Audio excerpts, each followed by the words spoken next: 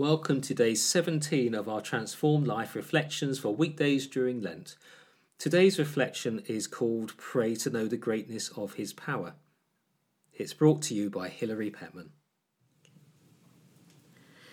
Ephesians 2:19-23.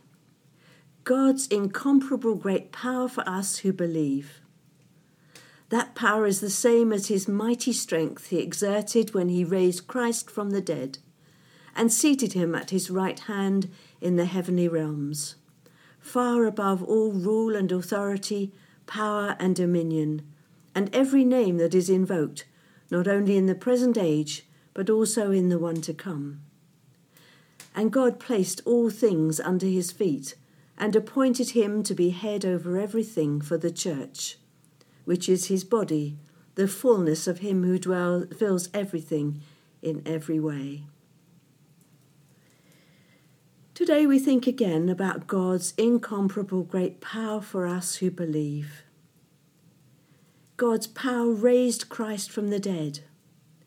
In Christ overcoming death, and therefore all the powers of sin and death, he overcame the greatest opposition to the will and love of God.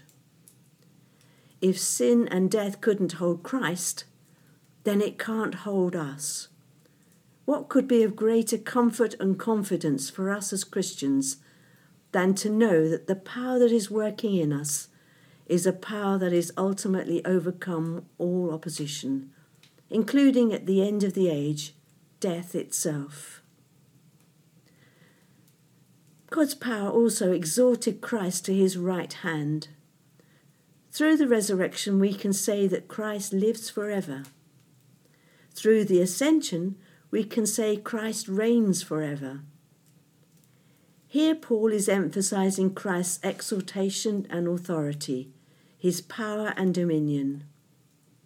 Ephesians 2:6 says, God raised us up with Christ and seated us with him in the heavenly realms in Christ Jesus. Again, God's power brought everything under subjection to Christ. That means everything good and evil is under his rule. We may find it difficult to explain this in our broken world, but Christ has won the decisive battle. The enemy is effectively defeated. But we are in the now, in the here and now, in an in-between time, knowing that victory is assured. Christ rules over all things for the benefit of the church. In this in-between time, we can be fully confident that we have all the power we need because of our union with him. So today, as we pray, may the Lord give us increasing revelation of the incomparable greatness of his power that is available to us, and may we be filled with great confidence as a result. Today the children of the church are going to make someone a cup of tea or whatever they like to drink to show them that they appreciate them. I wonder if there's somebody that you could make a drink for too. If this podcast has helped you in any way today, then why not come and join one of our church small groups where we're all exploring Ephesians with Dave Smith's Transformed Life Study Guide. We're really grateful to be basing these daily podcasts on Dave's Transformed Life course. So we want to say thanks to Dave and our friends at CWR for their permission to do this. We are not sponsored by them in any way.